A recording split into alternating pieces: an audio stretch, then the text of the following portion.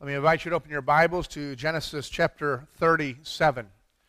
We continue in our study that we've labeled BC, or Gospel BC, where we are looking at the unfolding of God's redemptive plan and the promise and the fulfillment of the promise from beginning to end. We began not at the beginning in creation, but at the fall as an answer to our questions. Why is the world the way it is? Why is this world to be seen so broken? Or why am I the way I am? And the answer to that is very simply, as sin entered into the world, broke everything, and we continue to live as those who are infected by that same condition.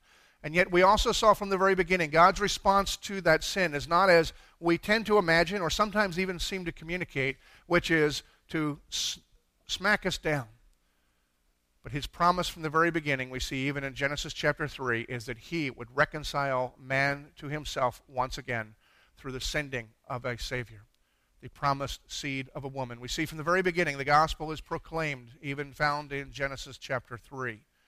We moved ahead and we looked at a very common condition of desiring to make a name for ourselves as we looked at the people in the plains of Shinar after the flood, and they were rebuilding their culture and making a name for themselves, wanting to get ahead, be important, seem to achieve greatness. And the Lord comes down as they were trying to reach up in their religion. The Lord comes down from heaven as a foreshadow of what is to come, and also to break up their own attempts as demonstration that it's not our efforts to reach God that matter, but God who comes down to us and has come down to us in the person of Jesus that matters in our relationship for God. And that our desire to make ourselves great as an expression of getting accepted by God is foolishness. But that if we trust in Jesus Christ, he has promised to give us a name that is great.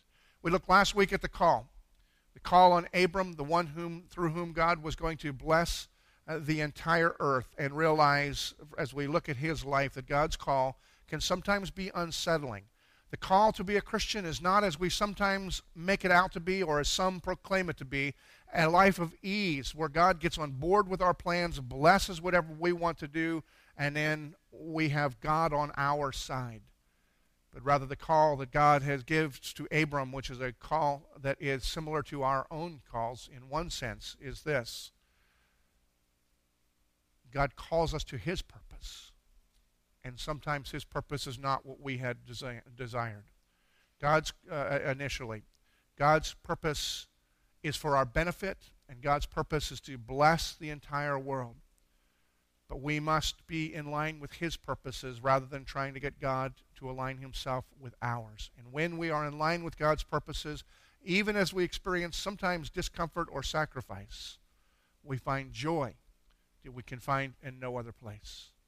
And that joy is expressed when we give our lives away, because God has called a people, and the covenant promise is this: I will bless you and be your God, but you will be a blessing to the nations. And the call of God's covenant, the following of Christ, belonging to him, is a call to trust God and let him and have him be our God as he is rightly due. But if you call God your God, that call is also to serve others and to be a blessing to them. God blesses us in order to be a blessing. We move ahead quite a bit this morning into Genesis chapter 37 as we look at a familiar story, the story of Joseph. I've titled it Dominion, which is simply a word, another word for sovereignty, as we consider the sovereignty of God this morning. Now, I also don't want you to be alarmed as you look at the text that we're looking at this morning, thinking back as he went 45 minutes last week with 9 verses, and now we have 14 chapters. This is the second service. We have no place we need to be. We're going to take a significant overview. We're going to look at a few verses in chapter 37 first to lay a foundation. We're going to skip ahead and look at verses in chapter 50, and then we will work all things together in a very, very quick flyby on the chapters in between. They're not unimportant. They are essential, but nevertheless, they are details to the bigger picture this morning. So as we come to the Word, let me pray as we prepare to hear what God has to say. Father, we come knowing that you have told us that we do not live by bread alone, but by every word that proceeds from the mouth of God.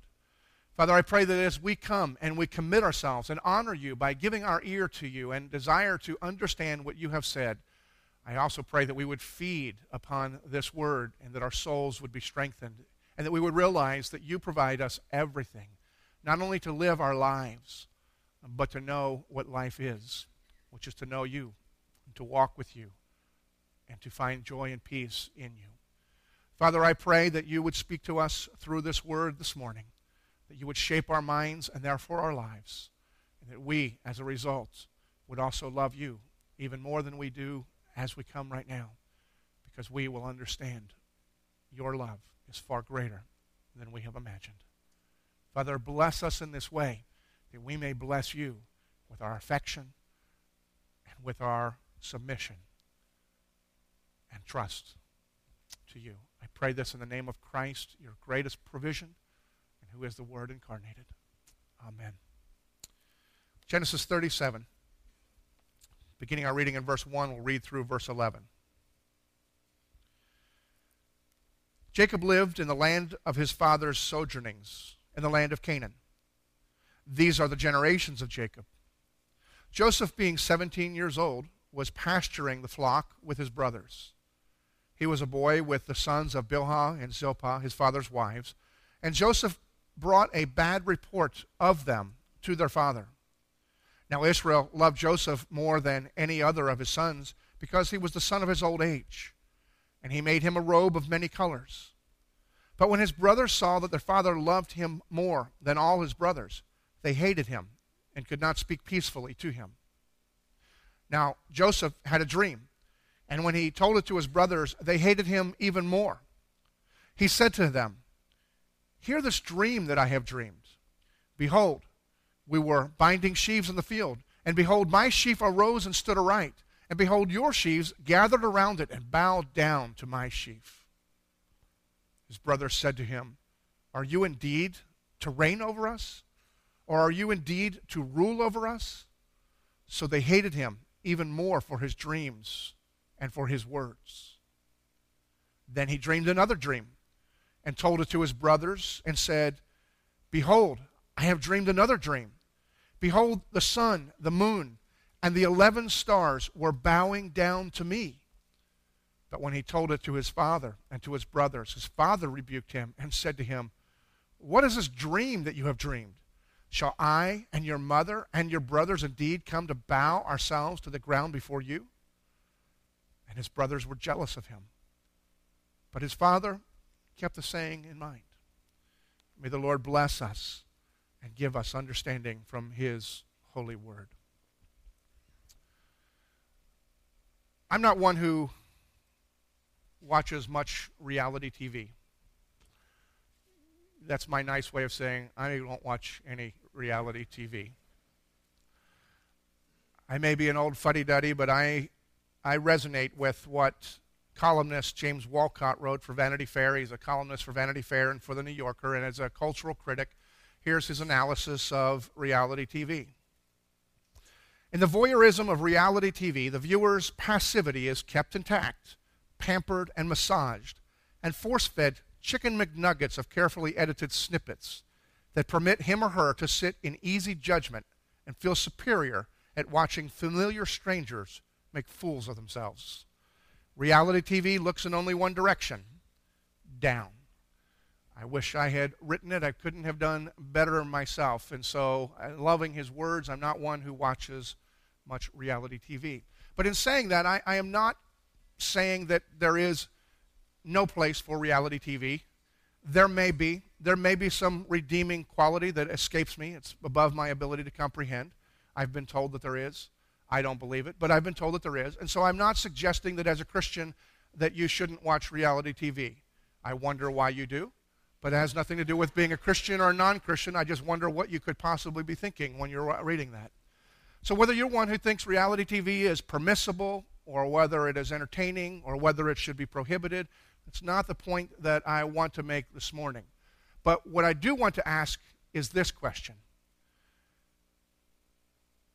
Do you think any of the families on TV can be any more dysfunctional than this family through whom God has said that he was going to bless the entire world?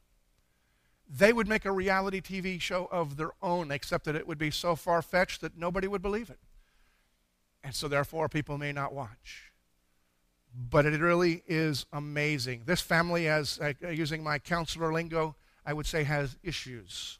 They are highly dysfunctional. Some of you may look at them and say, this is the family that God's going to bless the world with? Really? And others of you may take some comfort from the scriptures in this way, because you look at this family and say, well, at least my family's not that bad. But this indeed is the family through whom God has said that he is going to bless the earth. And if you know the story, or if you think about it at any length, for any length or at any depth, you really have to scratch your head and say, what is God thinking? And yet through this family, we see a beautiful and powerful demonstration of God's sovereignty. Let's consider first the cast of characters as we consider what God is doing in their midst. We begin with the father, Jacob. Those of you who grew up going to VBS or in Sunday school know that Jacob also had another name that he went by at a time in his life where he encountered God, was wrestling with God, asking God for a blessing. God wrestled with him, broke his hip, left him with a lifelong limp, and then renamed him Israel. And then throughout the scriptures, the name Jacob and Israel are used interchangeably. In fact, even in this short passage that we read this morning, he's referred to beginning as Jacob and then talks about as Israel. He goes by both names throughout all of the scripture. And for those of you who are familiar with the story, you know that Jacob grew up in an unhappy childhood. He had a twin brother who was just moments older than him. But in their household, as he was growing up, the older brother was greatly loved, and Jacob was not loved as much by their father. He lived his life trying to gain his father's affection, trying to gain his father's approval, and ultimately trying to gain his father's blessing. And he took the matters into his own hand in order to gain that blessing. Why his father loved his brother more, we're not necessarily sure. We can only speculate. Because the scripture tells us that his older brother, as a man named Esau, was just a masculine man. He was hairy. I don't know what that has to do with masculinity, especially since I couldn't grow a beard even if I tried. Here's about a month's growth right now. And he was a rugged picture of masculinity, whereas Jacob was less so. Jacob was more of the mama's boy. If we were to put them in their contemporary teenage culture, we would say that Esau was the jock and Jacob was the president of the poetry club. We might say, as a friend of mine had described it in a way that I have some reservations about, but I think does tell the true story accurately in a memorable way. Because he describes it and he says, Esau is a hunter. Jacob was a golfer. I wasn't sure I liked that because I'm not a hunter and I am a golfer. But I figure I'm okay because when I golf, I spend a lot of time in the woods anyway. So, but you get the picture of the difference in their personality. And so for whatever the reasons, Daddy loved Esau more, and Jacob spent his life trying to gain Daddy's affection. You would think with that kind of a background that here's a man realizing the pain and the anguish that he had in trying to get his father's love, to trying to validate himself, that he would be very conscientious that as he has his own children, that he would not put any of them in the same circumstance. And yet we look at the text, and what does it say? He has 12 sons, and there's one that clearly he loves above all of the others. They all know it. Not only do the 11 who feel less loved think that Dad loves more, the one who is loved more knows that he's loved more, and he demonstrates it by gifts and gestures over and over again. He demonstrates his great love for the one child and his adequate love for all of the others. And so he cultivates within his own family jealousy, as it's described in the text, and bitterness. He is part of the problem. He's part of the cause of the dysfunction in his own home. This man, this patriarch of our faith, has created a dysfunctional home. Then we look at the brothers. We won't look at them individually this morning because the text looks at them together. But we do know all we need to know about them in the text, because in this text, we're told 3 times that they hated their brother Joseph. I mean, it begins relatively benign. They just felt hatred toward him. Then he tells them about his first dream and says they hated him even more. And then he tells them a second dream, and they hated him even more. And so this was not just a light, simmering hate. This was deep and growing. They hated him more, they hated him even more. I mean, their hate just keeps on going. And then as we see in the subsequent passages, which we'll come back to in a moment, the expression, the ultimate expression of their hatred. It wasn't just a hatefulness that they felt and then they kept to themselves or talked about within themselves or took it to their counselor.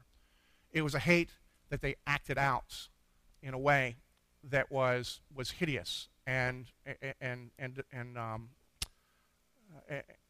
well, it was hideous. And then we come to Joseph, the one who is, without question, the protagonist of this portion of the Scripture, the one who the story is told about, whose activities are chronicled throughout these chapters. Now, before we look at Joseph, we do need to understand something as we look at his life about how we look at Scripture. So often we have this tendency of looking at Scripture and try to figure out, okay, who's the central character, who is the hero, and who are the villains. And we do not become like the villains, and whoever the hero is, we look for certain qualities in their lives and then try to emulate them and pattern our lives after the life of the hero. But when we look at this story, particularly at the very beginning of the story, we need to realize there are no heroes. Everyone in this story is wearing a black hat. Nobody is sympathetic character.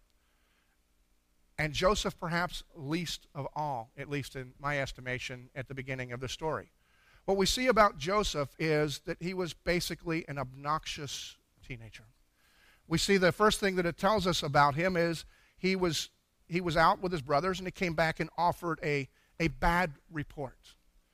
At the very least, we understand from the very beginning is Joseph's 17 years old and he's still a tattletale. His brothers were out either doing certain things or not doing certain things, and so he runs back, tells Dad in order to get Dad angry at the people who Dad doesn't love as much as they love Joseph in the first place. And so we get the impression this is a pattern. He gives a bad report, and so he is a tattletale. Bad enough if he's 8 or 9. The kid's 17. He should have grown out of that at this point. But even the idea that bad report, as bad enough as it is that he is a tattletale at this age, if we consider what the implications of the phrase are in the Hebrew, the words translated as bad report, we realize it's even worse. Because bad report in Hebrew doesn't just say that he's coming back and he's giving information about bad things his brother's doing. The Hebrew indicates that actually the report itself is flawed. It is bad. It is filled with half-truths and lies. And so he's going out, he's spying on his brothers, and he comes back and he speaks and tells his dad half-truths and lies for the sole purpose of getting their father upset and angry with the brothers. And he seems to take some perverse pleasure in giving these false reports to their father. We see Joseph is not just a tattletale, but he's a liar, and he's a deceiver, and he's a manipulator. If you know the story, he's just like dear old Dad.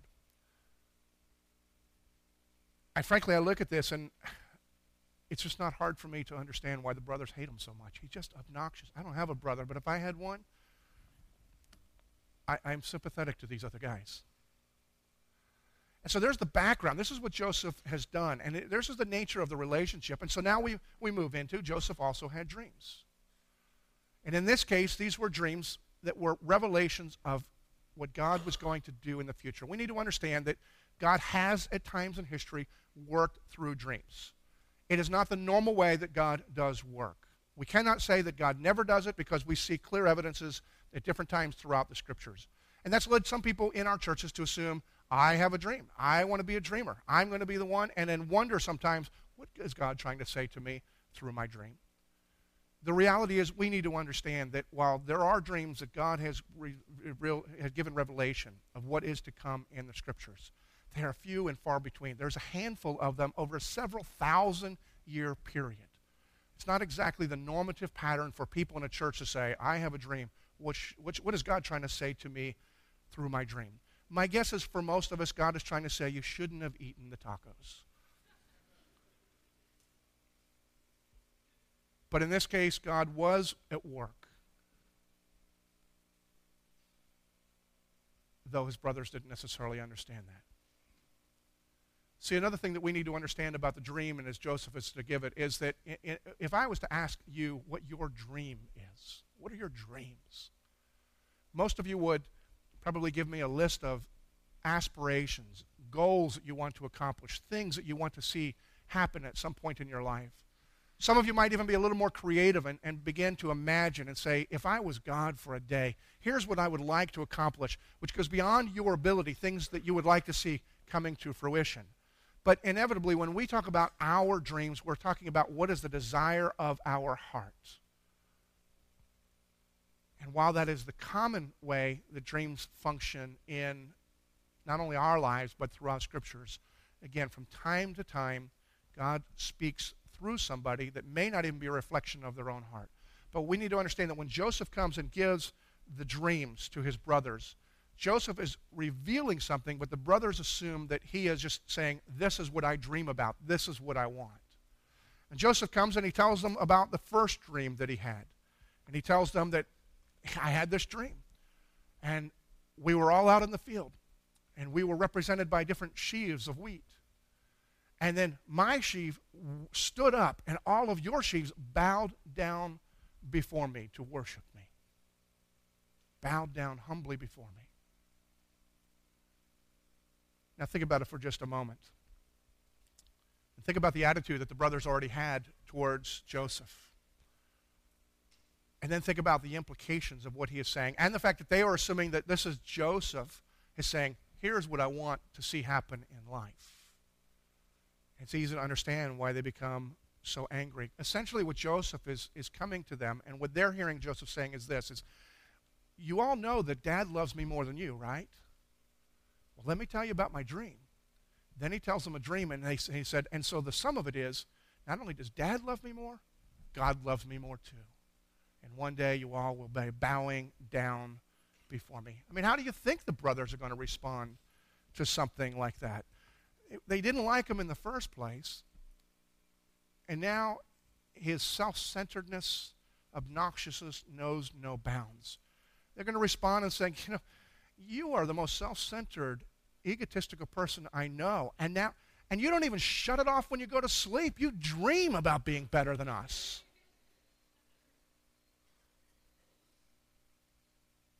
And then what is particularly amazing against that backdrop is Joseph comes back and says, you didn't like my first dream. Let me tell you about my next dream.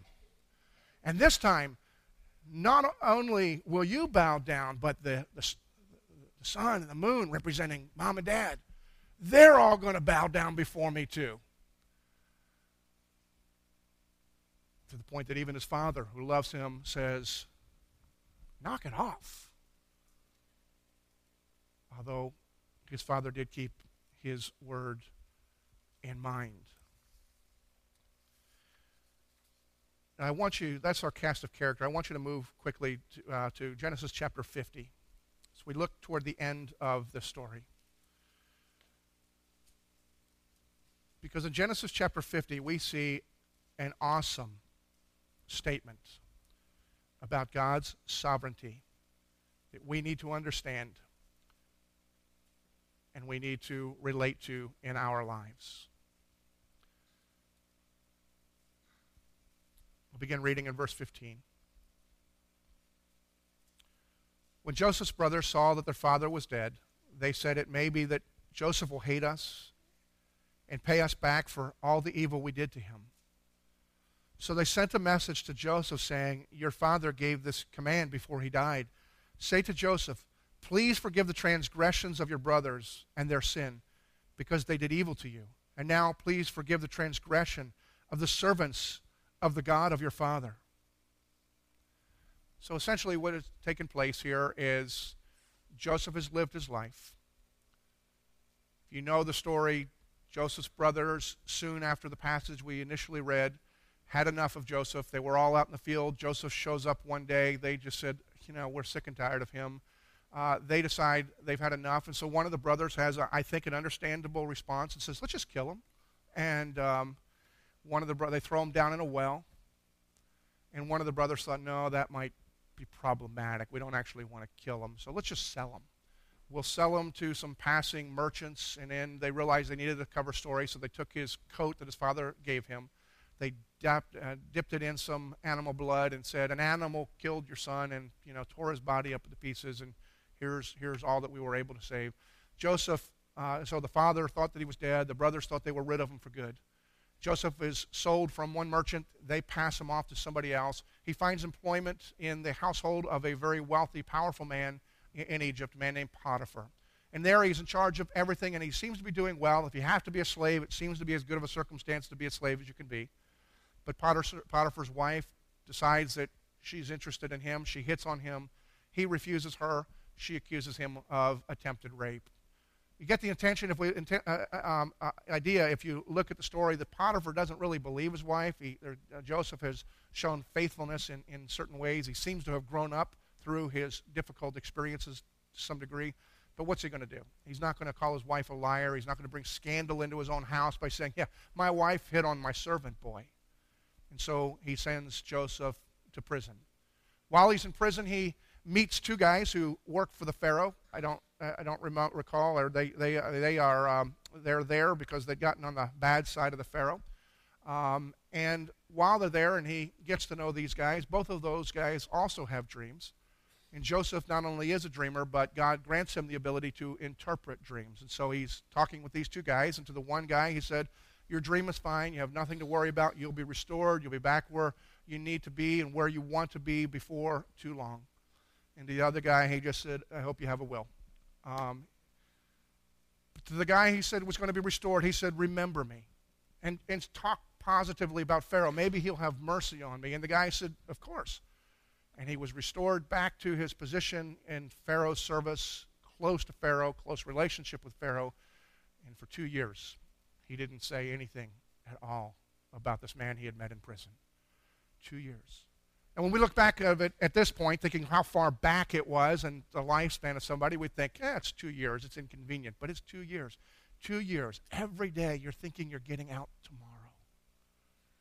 2 years, you're wrongfully in jail in the first place. You're hoping to get out, and yet there is no sign of hope until finally Pharaoh had a dream, and he could not interpret the dream. And the guy that was in his service said, that reminds me. I met a guy, and he was pretty good at interpreting dreams. You might want to bring him in and ask what your dream means. And so they sent for Joseph. Joseph interpreted the dream, prophesied the fact that there would be a famine coming to the land, and then strategically offered a plan that people should put some things aside, stockpile resources so that even during the famine the people would be able to eat. And the plan was so successful that not only did they have enough to preserve all of Egypt, they had enough to preserve anyone who they chose to. Because it worked out so well, Pharaoh made Joseph his right-hand man. He was the most powerful man in all of the world at that point, other than Pharaoh himself, but he was the functional leader of the known world because the famine was so great, every known nation was coming to Egypt asking for mercy and for provision, and Joseph had all power over that. Famine is now gone, and in that time, his brothers living outside, they were out of work, farm wasn't working, they came begging for help, not knowing that it was their brother. Bow down before him in fulfillment of the vision, seeking wheat, essentially, as the original dream was. Bowing down before him, asking for the provision, and Joseph graciously provided it. Now, we'll get to one question that's a pertinent question, is how does such an obnoxious 17-year-old grow to be such a gracious, powerful leader later on? But that is the backdrop of what we're looking at right now. The brothers are coming in because after Joseph has provided for them, brought the family in, and has blessed them, continues on his job, now Dad has died. If you've ever seen The Godfather 2, it's kind of a scene like that. The brothers are thinking like Michael Corleone. It might be a Michael Corleone guy. He was nice to us while Dad was still alive, but now Dad's gone. Watch your back and don't go fishing. But that's, and so they're worried. And so they sent a message saying, this is what Jacob messed from Jacob, although we have no indication that Jacob actually said it. We don't know whether he did or not. But essentially their note says this: Dad said, be nice to us.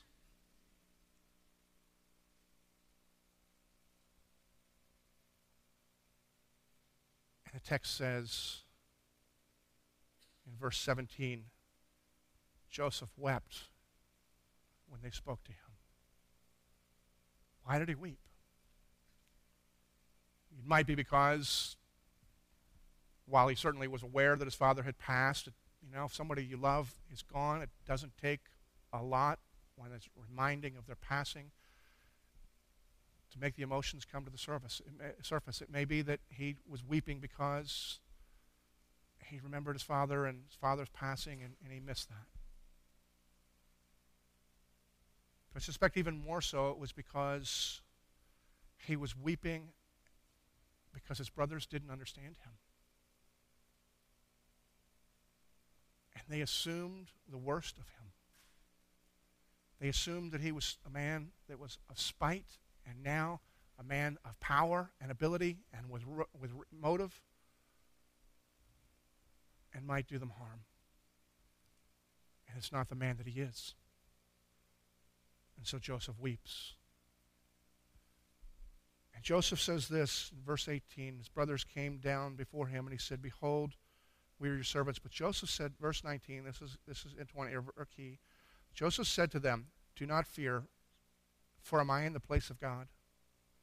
As for you, you meant evil against me, but God meant it for good, to bring it about that many people should be kept alive, as they are today. So do not fear, I will provide for you and for your little ones." And thus he comforted them and spoke kindly to them. It's a beautiful picture that we need to deal with two issues, and we need to do it relatively quickly. One is a beautiful demonstration, and Joseph is explaining the beauty of God's sovereignty in the salvation of his family and in all the circumstances that led to it. And he is also demonstrating the beauty of God's grace and the transformation of the character of one who is deeply flawed to one who is reflecting the character of Christ. Now, sovereignty is one of those words that sometimes we're uncomfortable with. For some, it's just one of those religious-sounding words, though it's not merely religious. Sovereignty is attributed to any monarch, any king. That means they have all rightful authority in whatever their sphere is. The sovereignty of God simply means God has all rightful authority in his sphere, which is, the whole universe. Everything that he has created, everything in heaven. God is sovereign over all things. He has the authority. He has the ability to carry out whatever his plans are. And he acts on his plans, as we've seen in the story of Joseph through these pages. Because what we need to see is that everything between Genesis 37 and Genesis 50 is God acting out his sovereignty to fulfill his purposes as he has already decreed them.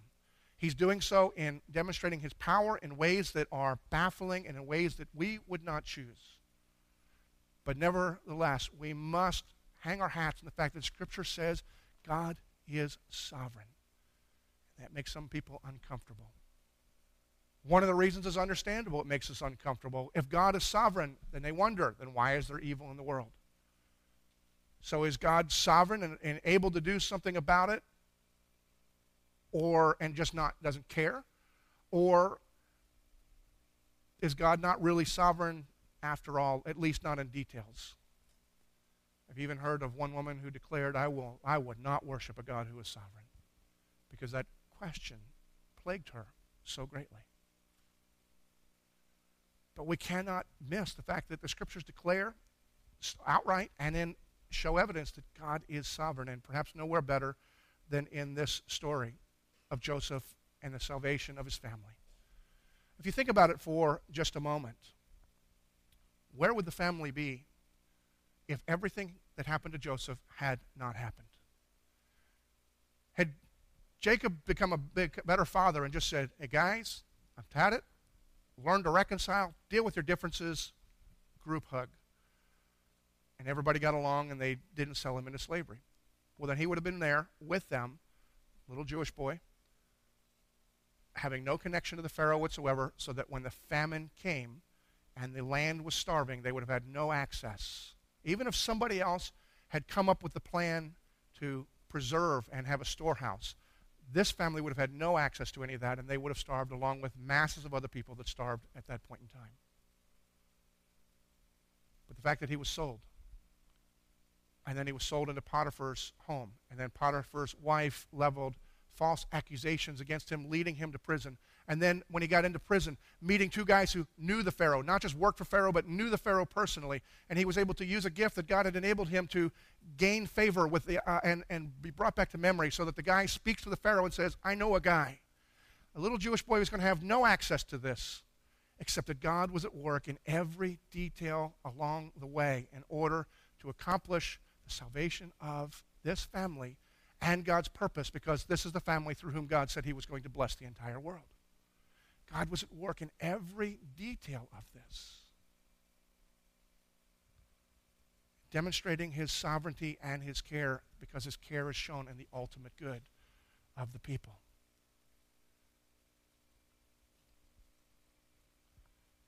And we have to deal with this, and it's hard.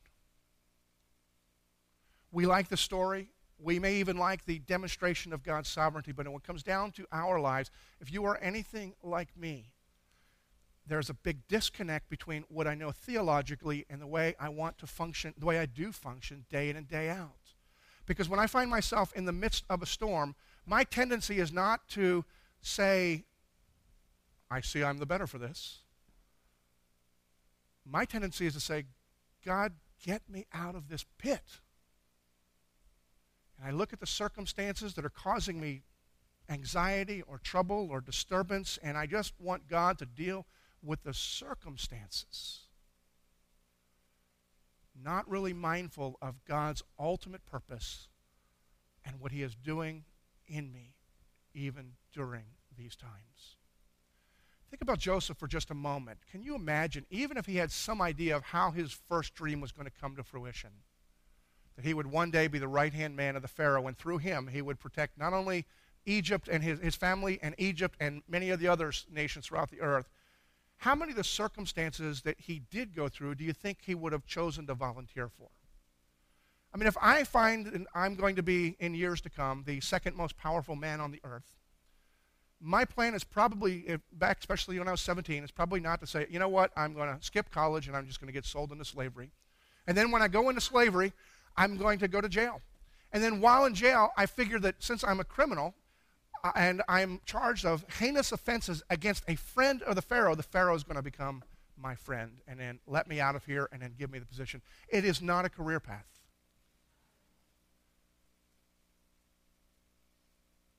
Joseph is more like me. He cries out, wants to be out of the circumstance. And there's nothing wrong with asking to be delivered from circumstance. But we must realize God's purpose is never thwarted, even when it seems like each of these dead ends had come into his life. And that not only was God fulfilling his purpose through his sovereignty, he was answering our other question. How does such an obnoxious 17-year-old jerk turn into such a benevolent, gracious man? And the answer is because of God's providence and God's sovereignty. He is at work in Joseph even as he is planning for the future. God's sovereignty and God's goodness are our only hope, and he is at work in your circumstances, whatever they are. But we need to ask ourselves, do we really believe this? Do I really believe that God is sovereign? I know that you hear, whenever difficulties come in, somebody probably says to you, we know that God works all things for the good of those who love him or called according to his purpose. I give you permission to smack them when you're in the midst. It's true, but it's rarely as helpful. And we need to understand, most of us have a difficulty making that connection. We assume if we're going through hardship, God either doesn't care or we've done something. We don't realize that God is far more concerned with the transformation of our hearts than he is with our comfort. And God is at work in shaping us to be men and women who are reflective of his desire, even as he's working out his purposes in our lives. And sometimes that comes through difficulty and hardship, but they are not outside of God's provision. Our difficulty is because even if we grasp that God is sovereign, we still wonder if God is good. And if you wonder that this morning, I just want to point you in another direction as the ultimate evidence of the fact that God is not only sovereign, but God is good. Because there was another son who was loved above all of his brothers, and his brothers hated him. and sold him for a few pieces of silver and stripped him of his clothes and stripped him from the love of his father. And after he has been stripped from the love of his father, he cries out as Joseph did from the pit, but from the cross. And as Joseph's father could not hear him, the other son's father did hear him and responded in silence. The difference between those two sons, however, is this: that Joseph was the victim of his own sinfulness and the sin of others. He was a victim. Whereas the other son says, even though I have known no sin, I'm not a victim to anyone. No one takes my life from me. I lay it down for the people that I love. And in so doing, he has reconciled a people from every tribe and tongue and nation to himself, brought us peace with God, and then has provided us everything that we could possibly hope for. God's sovereignty in working out his purpose and his goodness are perfectly demonstrated in the person of Christ, who is the other son, the one to whom Joseph actually points. And I have a dream for our church and for my life, and it's this: that we would be a people who learn to believe that God is sovereign and God is good, and live in the light of that reality. Because the peace and the hope we desire is only found when we believe that God is in control and he's working out all things for our good and his purposes together. Let me pray. Father, as we come this morning, I do pray that we would be a people who would be willing to look at our own hearts. And I pray that you, by your Spirit, would open our eyes to our own hearts and to see where we may struggle with the issues of your sovereignty. There are some who may reject it theologically. Lord, I pray that you would show them the story and help them to realize that there is no other explanation. But most of us wrestle with it devotionally. And while we know that you are in control, we continue to find ourselves racked with anxieties and fears of the future of our culture, fears about our job, fears about relationships. And Lord, while the fears may be rooted in very difficult, real circumstances, I pray that we would realize that you are also good, that you have loved us and have shown it through the giving of your Son for us, that we may believe and know that you are sovereign, you are good, and that you are our hope. Lord, help us to live and to die in the joy of this understanding. Free us that we may be transformed even by difficult circumstances, shaped to be like Christ, fulfilling your purpose for us, even as you fulfill your purpose for the world. I pray in Jesus' name. Amen.